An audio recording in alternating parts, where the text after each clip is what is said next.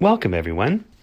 This is the DEACON5 reflection for Tuesday, February the 8th, 2022. It's Tuesday in the 5th week in Ordinary Time. The Gospel according to Mark, chapter 7, verses 1 to 13. When the Pharisees, with some scribes who had come from Jerusalem, gathered around Jesus, they observed that some of his disciples ate their meals with unclean, that is, unwashed hands. For the Pharisees, and in fact all Jews, do not eat without carefully washing their hands, keeping the tradition of the elders. And on coming from the marketplace, they do not eat without purifying themselves. And there are many other things that they have traditionally observed, the purification of cups and jugs and kettles and beds. So the Pharisees and scribes questioned him, "Why do your disciples not follow the tradition of the elders, but instead eat a meal with unclean hands?" He responded, "Well did Isaiah prophesy about you hypocrites, as it is written, 'This people honors me with their lips, but their hearts are far from me. In vain do they worship me, teaching as doctrines human precepts.' You disregard God's commandment, but cling to human tradition." He went on to say, "How well you have set aside the commandment of God in order to uphold your tradition.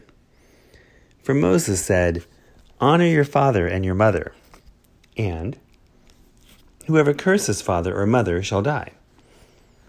Yet you say, if someone says to father or mother, 'Any support you might have had from me is korban,' meaning dedicated to God, you allow him to do nothing more for his father or mother.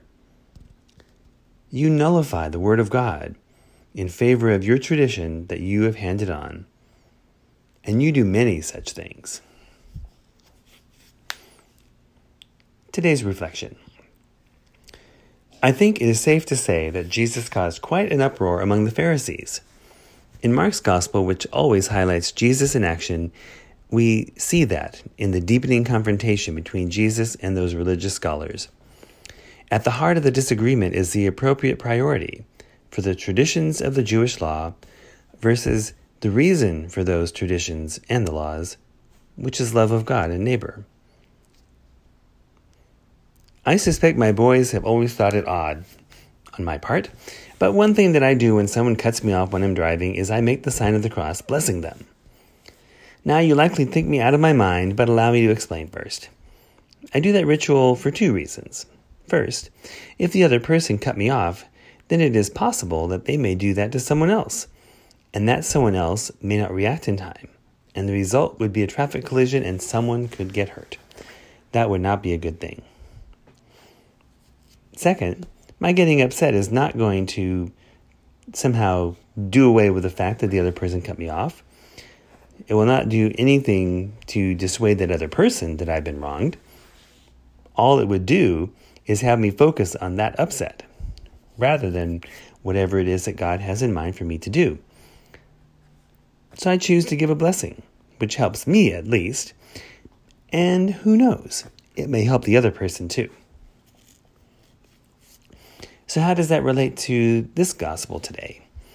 Consider if the Pharisees had, rather than confronting Jesus about not following the traditions, instead thought of how Jesus' ministry and teaching was all oriented towards showing the endless love of the Father. The dynamic of that time would have been totally different. Those same Pharisees who were all about catching others not following the rules would instead see those rules as ways to encourage love of God by encouraging love of neighbor. They would have been partners with Jesus rather than adversaries. Each of us is also called to be a partner with Jesus. We are asked to follow the rules and guidelines of our faith. It's not because there's a scorecard and we have to have a certain score to get to heaven. It is because the rules remind us to continually pay attention to God and be willing to share His love no matter what. By loving our neighbor, we are sharing the love of God which is inside us. That is all that God wants from us. Doing so is the best service that any of us as his children can offer back to him. Action for the day. Today, think of the one person who is most annoying or difficult in your life. Once you have that person firmly in mind, say a prayer for that person that he or she may feel God's presence and love today. And if God gives you the chance to do some kind act for that annoying or difficult person, do it. Thank you for listening to today's DEACON5 reflection. You can visit the DEACON5 website by going to deacon5.com. There you can view all of our daily reflections, and you can sign up to receive them in your email Monday through Friday each week.